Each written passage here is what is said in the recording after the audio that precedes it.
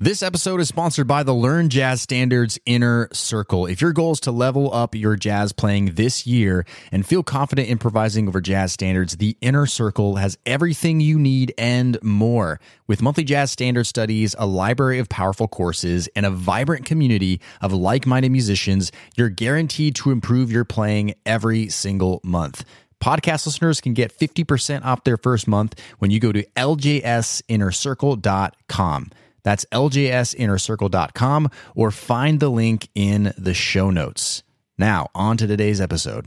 In today's episode, I want to talk about my experience as a professional jazz musician, looking back on my career and in my career, the lessons that I've learned about playing music, playing jazz with other people, so on and so forth. And particularly, I'm going to hone in on some lessons that I've learned that I know are going to help you as a non-professional hobbyist jazz musician. So let's do this thing. Welcome to the LJS Podcast, where you get weekly jazz tips, interviews, stories, and advice for becoming a better jazz musician.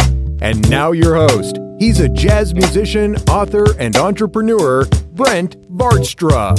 Hey, what's up, everybody? Brent here from Learn Jazz Standards. We'll help musicians just like you learn how to play jazz, all while shortening the learning curve, no matter what instrument you play. Welcome, my friends. Excited to share a little bit about my career as a professional jazz musician. And I'm going to be talking mostly about my performing career, because obviously my career is, especially nowadays, I actually don't even perform very often anymore. It's very much so based on jazz education and what I do here at Learn Jazz Standards. But when I was a more full-time performing musician, I'd be gigging, I would say, anywhere from 3 to 5 times a week, 5 times being a pretty good week. But, over the course of my career, I have played hundreds and hundreds and hundreds of gigs. So I've learned a lot of things, both in the process of, yes, playing those gigs, but also preparing for those gigs, practicing to become the level of musician I needed to be a professional jazz musician, and a whole slew of things. I know you're going to find these really helpful for you as just someone who's looking to become a better jazz musician, not professional jazz musician like me per se, but just someone who wants to improve, someone who, like me, who's been through a lot and has put a lot of my life into playing jazz. I have a few extra things that are probably going to help you out. Before we do that, of course, got to thank our sponsor. Our sponsor is, as always, our very own LJS Inner Circle membership. This is the membership where you learn one new jazz standard a month. We study a new jazz standard. We study an etude, a solo. We study mapping exercises. We learn the jazz standard, but we also have courses like our Rhythm Changes Accelerator course or Jazz Blues Accelerator course. We have Basics 101 courses to fill in the gaps in your musical knowledge. We just came out with a Basic Jazz Piano Skills 101 course this month. Helps non-piano players and piano players alike learn how to play the basics of jazz piano, like, just comping. If you're a horn player, it can be a really helpful tool. We also do live Q&A sessions. We have an amazing community of tons of different jazz musicians from all the world playing all sorts of different instruments. It's a lot of fun. So if you've been hearing me talk about it, listening to the podcast for quite a while, but still haven't come and joined us on the other side, go to ljsinnercircle.com, ljsinnercircle.com. We have a ton of fun in there. All right, let's jump right into these lessons that I've learned as a professional jazz musician.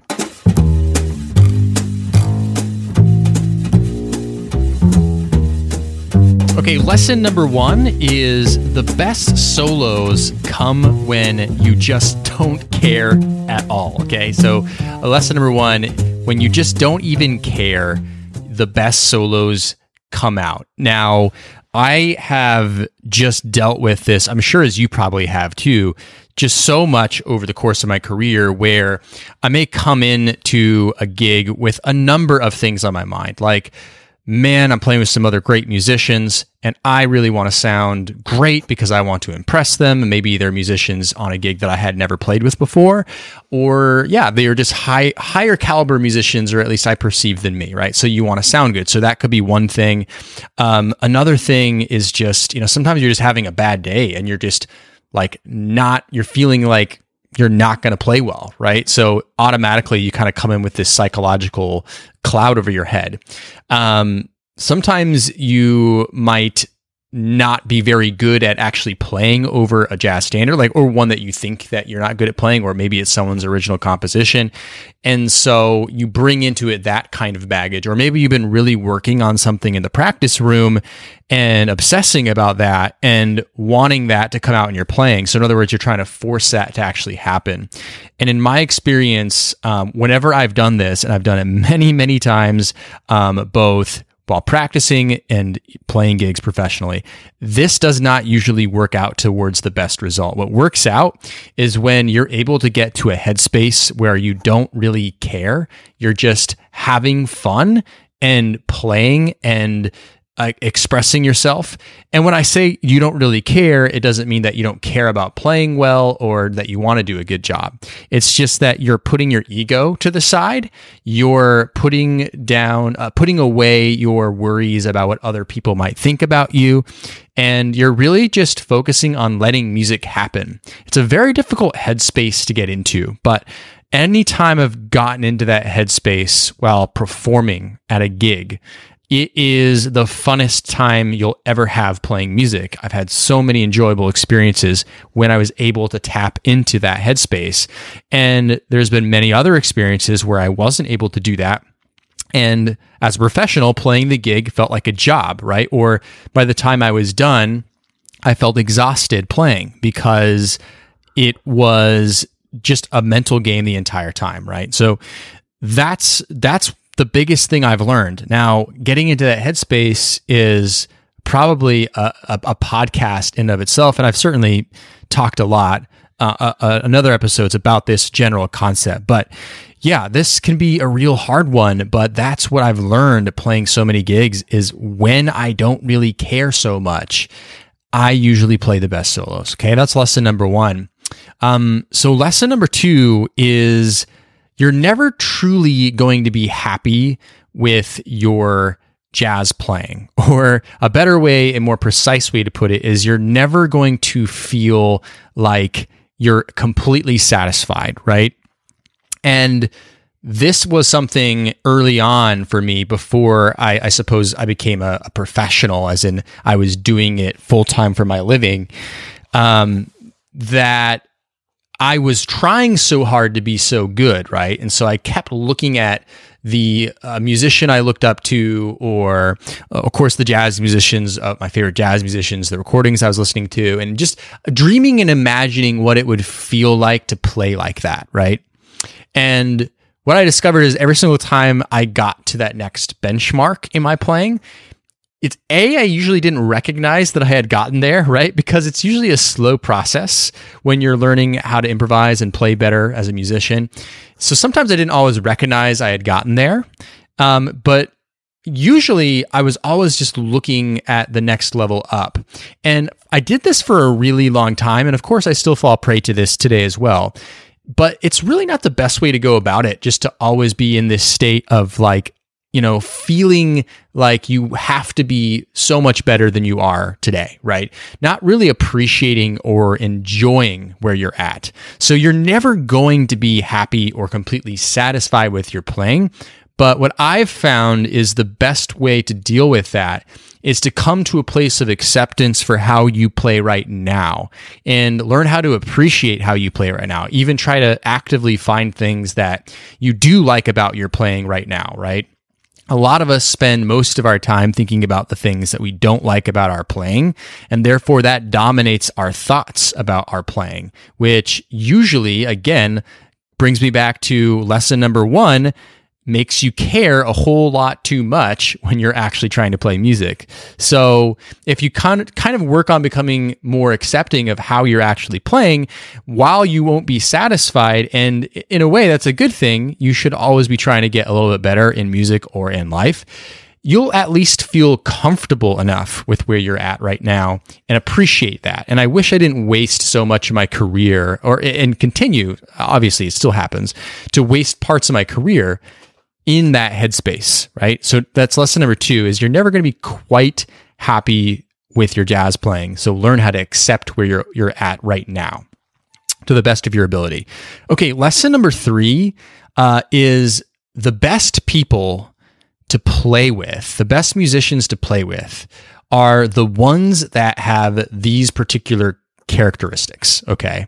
And before I go and explain those characteristics, the reason it's important for me to note this is because in my career, my professional career, I've played with lots of musicians that were not fun to play with, that really were not enjoyable. In fact, I've played with some incredibly good musicians, like way better than me and even better than, I would say they're that level up from even the regular crew of people that I would play with, but they weren't fun to play with at all, right? So that's some context for you. So the best people to play with are, number 1, the people that don't have big egos. Okay, so the ones that kind of come into the situation that you can feel that they have this pride about themselves and their playing, but one that's rooted actually more deeply in security, kind of like a narcissist would, right?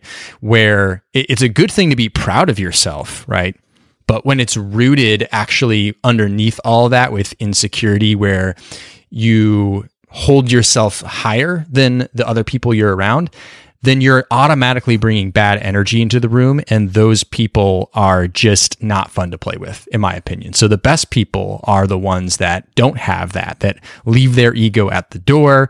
They just, in general, are happy to play with you, happy to accept you as you are, and so on and so forth. The second characteristic trait would be they serve the music first and foremost before worrying about themselves individually sounding good. And this is super important because, again, a lot of times the egotistical musician may actually have this negative character trait as well, where they are just really concerned about sounding amazing. And they forget about the rest of the band and making them sound good. And I'll give you a quick example. And this is actually not at a gig that I was playing. This is actually when I was in music school. I went to school for jazz. I got a bachelor degree in jazz performance. And I was in a jazz combo with this drummer who was very good, like very good drummer, moved to New York, and he was, getting his degree, but he was very much so getting into the New York jazz scene quite deeply, but playing with like the upper tier, right? So he was very good. And so it was great to be in a combo with him because he's very talented. However, we had rehearsed an arrangement of a particular jazz standard for our combo, and we were going to be giving a performance in front of the jazz pianist Fred Hirsch, if you know who Fred Hirsch is. So kind of intimidating, right, to play in front of Fred Hirsch, one of the best jazz pianists in the world, right? And so we had really rehearsed this jazz standard, the arrangement of this jazz standard in such a way that everybody felt comfortable with it and knew what was going to happen. Well, as soon as we get up to play, instead of counting off the song like we had rehearsed and going into the arrangement the way we had rehearsed it, all of a sudden, without warning, this drummer starts playing a solo, right? He took his mallets out and he started playing a solo, and everybody was a little confused about, what the time feel was, because it was very loose. Wasn't sure what was going on in the first place because that's not what we had practiced. And sure, jazz is the spirit of improvisation, but as a drummer, he's playing these rhythmically complex things. And as a result, what happened is when it came time for the rest of the band to come in, I believe it was a saxophone player, me on the guitar, a bass player, we didn't come in at the right time. And so the whole entire beginning of that tune was derailed, and it kind of shook the rest of the performance to the point where I didn't feel like I was playing as good as I wanted to, because I was playing in front of Fred Hirsch and we screwed up the beginning of the tune. And it was all because this person wasn't serving the music first. He was serving himself first. He wanted to sound good in front of Fred Hirsch, so he figured he would come and play a really amazing musical drum solo at the beginning. And it was great, but it didn't serve the music. Okay, so the best people to play with are the ones that do serve the music. The other characteristic of the best people to play with, and I guess they're all kind of related, but are the people that are just actually socially a good time to hang out with. So, in between the sets, like, are they actually fun to talk with, fun to have a beer with? Or are they just kind of like, again, egotistical, stone cold, not that friendly, and again, maybe not even that social. I mean, it's okay not to be an extrovert. I'm not one, but not have good social skills. Like, those people generally aren't fun when you're working a job to work with, right? So that's, to me, an important part is with jazz and music, it's communication. And so that communication also comes off of the bandstand as well, like when you're just trying to talk with each other and hang out and have a good time. And it makes you look forward to the gig again the next time you play with that person. So some of the funnest gigs I've ever played are just with my friends, like my friends when we got to, and my friends, of course, are professional jazz musicians, but the ones that I would play with regularly and we just joke around and have a good time. Like, those to me are the best people to play with. So I guess just to summarize that one really quick, the best people to play with are people that don't have an ego, people that serve the music, and people that are just in general a good person to hang out with, right? That's what I've just discovered over playing hundreds and hundreds of gigs. Okay, so lesson number 4 is that equipment does matter. Equipment does matter. And this might go against, I guess, the conventional wisdom that, it's not how good of an instrument you have, it's the way you play the instrument, and so on and so forth, which of course has a ton of truth in it, right? Like, you could have the best saxophone or drum set or piano, or amplifier or guitar, but if you don't actually play it very well and you don't try to practice to play it very well, then it really doesn't matter, right? It doesn't matter at all. On the other hand, though, I've personally found that equipment really does matter. So I'll give you a number of different examples to give you the scope of it. So one, I used to have this huge amplifier that I was carrying around New York City, and I didn't have a car, and it was like a 15-inch speaker, and carrying this thing up and down the subway tracks. Like, to this day, I have kind of not shoulder issues, but like I have this strange reflex that I do. I lift my shoulders just randomly, and people point it out to me while I'm walking. And that's because of just holding amplifiers and holding heavy guitar cases on top of my back for so many years, walking up and down the subway tracks, subway stairs, and going through trains and commuting everywhere. So on that level, it's like not having the right gear that was more conducive to make it easier would have been helpful, right? I did that for a long time before deciding, like, hey, I should just invest the money in an expensive yet very good small amplifier, right? So that's just one example. And I guess to go further on the amplifier side of things too, to me, nothing kind of derails the gig, or at least doesn't aid in that process of, not caring when you're playing, than hearing sounds that you don't like, right? So sometimes I'd be playing out of an amplifier that wasn't mine, or one that was mine that wasn't very good, and I wasn't hearing sounds come back at me the way I wanted to, right? Or I wasn't comfortable with the equipment in the room, so therefore I didn't feel comfortable with my solos, right? Or my playing. Probably you've experienced this before if you've ever gone to a public jam session, and again, guitarists can really relate to this, where it's like you have to play out of someone's amp that you're not used to. And, that's an extra obstacle that if you don't have to go through that when you're playing is a good thing, right? And this goes for, saxophone players, I'm sure.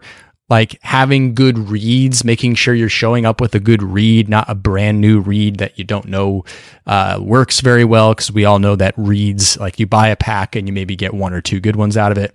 So gear does really matter, right? in having a good instrument that produces a good sound matters.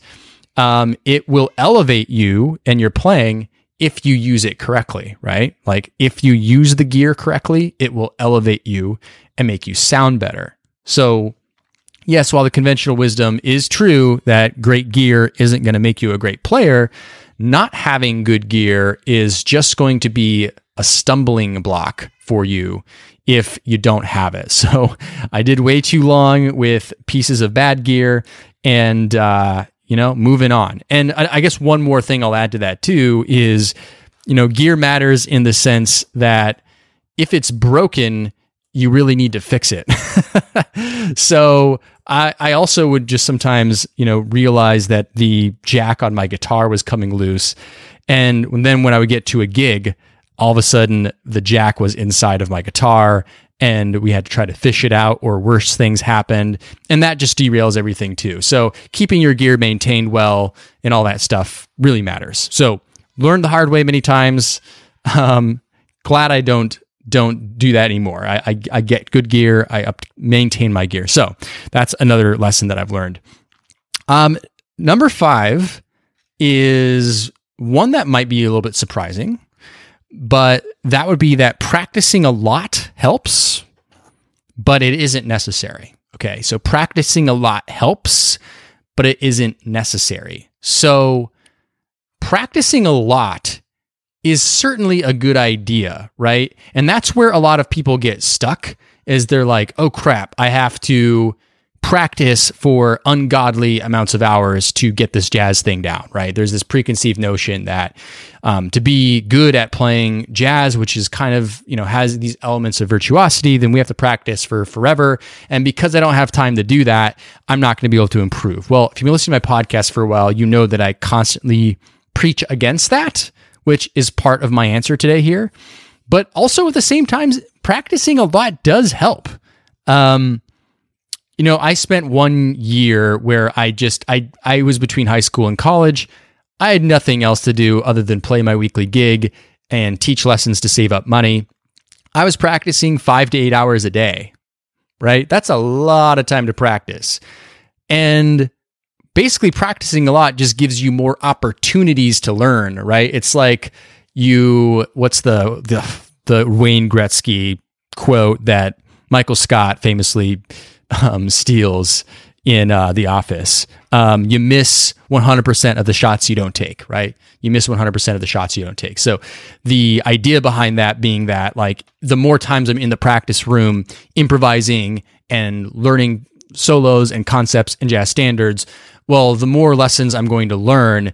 And for someone like me, who I would consider is a bit of a slower learner, depending on what it is that we're trying to learn, having more opportunity, more time to work on it is a good thing for me, right? That's a helpful thing. So, that helps. And then it also helps your technique. So even if you're not actually effectively practicing, meaning using your practice time wisely, maybe you're noodling a lot and regurgitating things you just always are already good at. I would call that, fun, but ineffective practicing, right? So even if you're just doing that, but you're doing that for like 2 to 3 hours, right? That's still building your technique. Like, you're building comfort on your instrument by practicing a lot, right? So practicing a lot helps, but the other side of what I learned is that it's not necessary. And I've really learned that a lot in kind of the latter bit of my career. And that started when I still was very actively performing, where I started practicing less and less and less and less.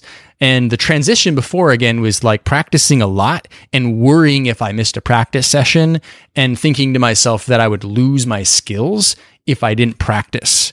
And when it sort of came to a head there, where my life started changing a bit, priorities started changing a little bit, suddenly I wasn't able to practice like I was before.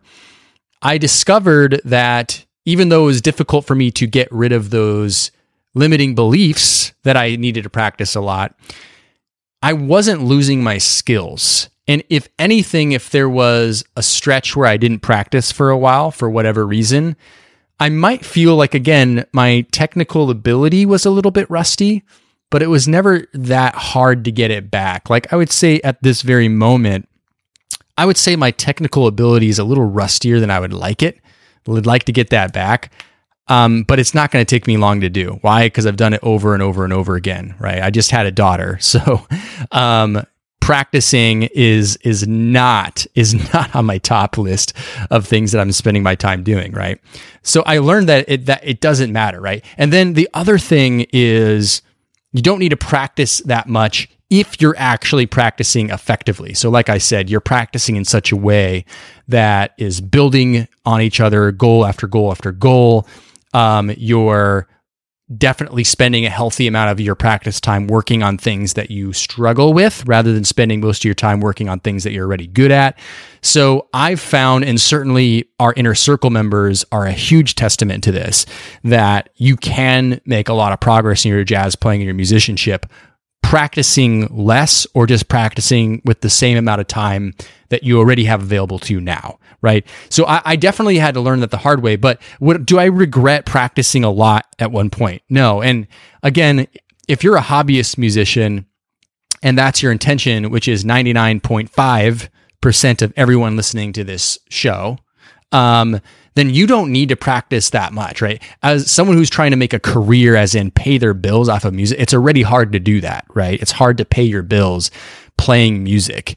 So yeah, you do need to practice a lot if you want to be a professional jazz musician. So do I regret doing that? No, of course I don't. It's just that it came with a realization later that it's not actually necessary to make meaningful progress, or also the realization that if you're just unable to practice or play your instrument for a while, it's not like you go backwards. It's not like you lose it all, right? You just need to grab your technique back, basically. That's mainly what I've learned. Okay. The sixth lesson, just a couple more lessons here to go. The sixth lesson is the hardest gigs for me. Now this is a lesson that's more personal and not necessarily like going to apply to everybody. But the lesson that I learned is that the hardest gigs for me to play are duo gigs with a singer. So guitar and vocals. Those are the hardest gigs to play for me, and the ones that have always caused me the most stress. Now, that's because there are certain skills that I need to develop more and just haven't taken the time to do it. So while I can execute a duo singer gig and have played plenty of duo singer gigs in my career, there are always gigs where I get a little stressed out about them before, I'm feeling uncomfortable during them, and then afterwards I feel completely exhausted. Like it truly does feel like I went to work after a duo gig with a singer. And so the reason for that, again, like there's deficiencies in my playing, obviously, but the reason for me personally as a guitar player is there's just a lot of responsibility. Like I have to have a great setup for the singer, a great intro, and it's kind of difficult to come up with, intros that aren't all just the same, right? So that's one. You really have to worry about being the sole timekeeper, right? The only timekeeper. That's kind of difficult. Then when it comes to the singer usually sings, and most of the singers I've played with don't actually even solo, right? They just sing. Maybe sometimes there'll be a solo in there, but most of the time it's just like, all right, now guitar player play. And so then I'm dealing with this situation where I'm playing solo guitar, but there's not as much freedom in it as I normally would have playing solo guitar. So when you're playing solo guitar, you don't have to worry quite as much about playing perfectly in time. Like some solo guitar players really do that. They like play as if they're in a band. They treat their guitar like it's like a band, right? My favorite solo guitarists and the ones that I look up to, yeah, they play with some sense of time, but there's a lot of freedom in there, right? And that's generally how I would play a solo guitar gig. But when you're playing with a singer, you really do have to improvise great ideas, comp at the same time, and, do all this stuff that it's just demanding, right? So for me, those are the hardest gigs. Now the lesson again there that I learned from that is like, hey, if I want to get good at doing that, it means that I probably should spend a lot of time practicing just pretending like I'm soloing and accompanying a singer, right? It's the accompanying part isn't that hard because I actually am a pretty good comper. Sometimes I almost feel like I'm a better comper than I am a improviser. But it's like the improvising and comping at the same time, but perfectly in time. That's where it can be a challenge for me. Again, I played many gigs like that, but it's not where I shine. Let's just put it that way. Okay, so that's lesson number 6 as my hardest gig. Lesson number 7, my last lesson that I want to share with you is being professional matters. Okay, being professional matters a lot. And I'm definitely speaking in terms of, how to get more work as a professional jazz musician, how to be thought of well as a professional jazz musician, how to be enjoyed by the other musicians. So that applies very much so to being professional, but this also does, I think, apply to, anyone who just wants to play music with other people. So professional matters, like dress the correct way, right? So if it's a formal gig, dress in formal attire. If it's a casual gig, still don't dress in a ratty t-shirt and jeans. And I play with musicians that have done that, right? Present yourself as a professional, right? Not that you have to wear a tux every single time, but present yourself in a way that looks good. Like my go-to gig attire is button-up shirt with a very casual blazer over top, sometimes just jeans and nice shoes. Or not jeans, but khakis, right? Just other kinds of clothes that the kind of the hip jazz musician look, right? But it's still stylish. It still looks good. So the way you look to me as a professional does matter. And, when I hire people to play with me and they don't respect that they don't play that part, it doesn't make me want to ever hire them ever again because it looks badly on me, especially if I'm trying to continue to get work at whatever place I'm trying to get work at, right? Being on time matters. This is probably the most important one to me. Being on time matters. For me, I always show up to gigs 30 minutes beforehand. And I always aim to do that, so that in case there is something that comes up, being in New York City, right? Train delays, things like that. Then I can take care of that, right? Then at least I have some leeway time to play with. But also, whoever the band leader is always appreciates that. They don't have to worry. There's certain musicians that I play with where sometimes I'm afraid to actually recommend, they're great players and I like them, but someone will be like, oh, who do you recommend as a bass player or whatever? And I'll be like, well, there's this guy, he's not available. And then there's this guy who's really great. But I feel hesitant because I know that they literally show up literally on time for the gig. They get there and they pull out their guitar, bass, saxophone, whatever, and they just start playing. That's not professional. That adds stress to the gig. So showing up 30 minutes early to me, that is what I always do, and that's what I think others do too. And I think people have always respected me for that. Band leaders especially have always been like, hey, thank you for showing up early, right? And also it feels good for me too, because I get time to hear what the venue sounds like. Sound bounces differently in different places. I get to warm up my fingers a little bit. I get to maybe get some water at the bar, talk with the other music, get comfortable, right? So it's an important thing to be professional in that way. And again, professional as in be cool. Don't be egotistical in front of other musicians. Socialize well, talk, don't go hide out somewhere on your break. Being professional towards the other musicians is super important. And again, I mentioned before, the funnest people to play with are the people that serve the music. And to me, that's the pinnacle of professionalism when you're actually playing the music itself, is serving that music, making everybody else sound as good as possible, listening for what the music needs, right? Not what you want necessarily to make yourself sound better, but what the music actually needs. And then also just showing that you're having fun while you're playing. I know some players that they, and it could just be their personality or sometimes they're literally just acting bored. Like they're just bored to be there. Like they wish they were doing something else, whatever. Act like you're having fun, right? Like do and just have fun, right? So that does come up. And so that's all professionalism to me. So lesson number 7 is to be professional matters. So hope that you found some of these lessons that I learned from being a professional jazz musician, especially when I used to perform more full time, helpful for you, and that you can take some of these into your hobbyist playing and lifestyle as well.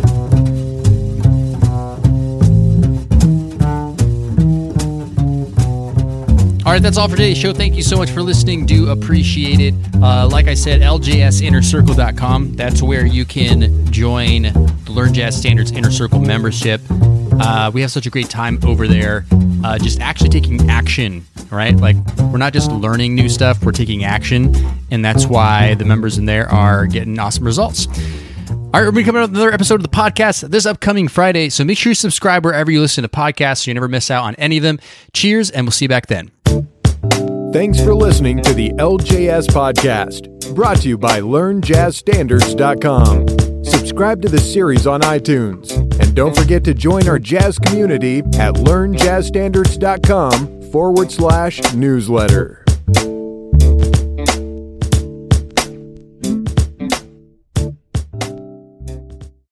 Hey, podcast listener, would you like to ask me a jazz question and get it answered here on the show? Then go to LearnJazzStandards.com/ask. That's LearnJazzStandards.com/ask. I look forward to hearing your question and answering it on a future podcast episode. LearnJazzStandards.com/ask, or find the link in today's show notes.